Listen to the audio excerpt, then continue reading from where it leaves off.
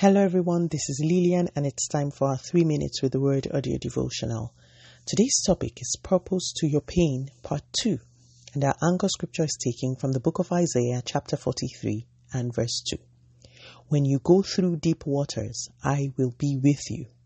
When you go through rivers of difficulty, you will not drown. When you walk through the fire of oppression, you will not be burned up. The flames will not consume you.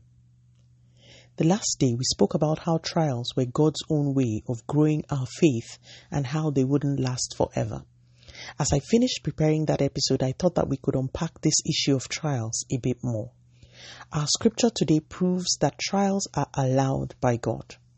That scripture in verse 1 starts by saying, "Fear not, for God says, when you go through deep waters, I will be with you." He didn't say, "I will pull you out," or "I won't let you go through deep waters." He says, when you go through them, I will be with you. He goes on, when you go through rivers of difficulty, you will not drown. Again, he doesn't say, "I will snatch you out of those rivers." He says, you will be in that turbulence, because through that turbulence, I am birthing something in you, but I will make sure you do not drown. He goes on, when you walk through the fire of oppression, you will not be burned up. He doesn't say, "I will put out the fire," or "I will stop the fire." He says you will walk through it, but it will not have the normal effect fire has on others.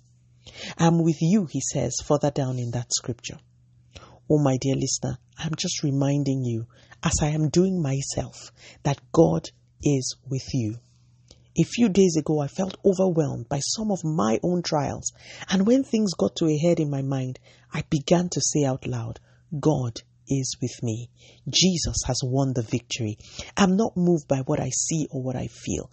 I am moved by the word of God. As I confessed the word of God, even when I did not feel like doing so, the burden lifted and I received strength immediately. You must take up a posture of complete dependence on God. It is His presence with you in the trial that will determine your outcome. Keep your eyes fixed on God. Satan is a master of the sense realm. If you look at the circumstances, you will drown. The only times I feel overwhelmed about a challenge are the times when I allow myself to look too intently at the physical. Once I sense overwhelm, I do everything I can to switch my gaze to the I am. Remember Peter? He walked on water even when there was a terrible storm raging. The second he took his eyes off Jesus and fixed it on the storm, he began to sink. The I am is with us, even in the turbulent waters. But His presence will only do us good when we keep our eyes fixed on Him. If anyone under the sound of my voice is struggling, please receive the grace to fix your eyes on the I am. You will not drown. Let us pray.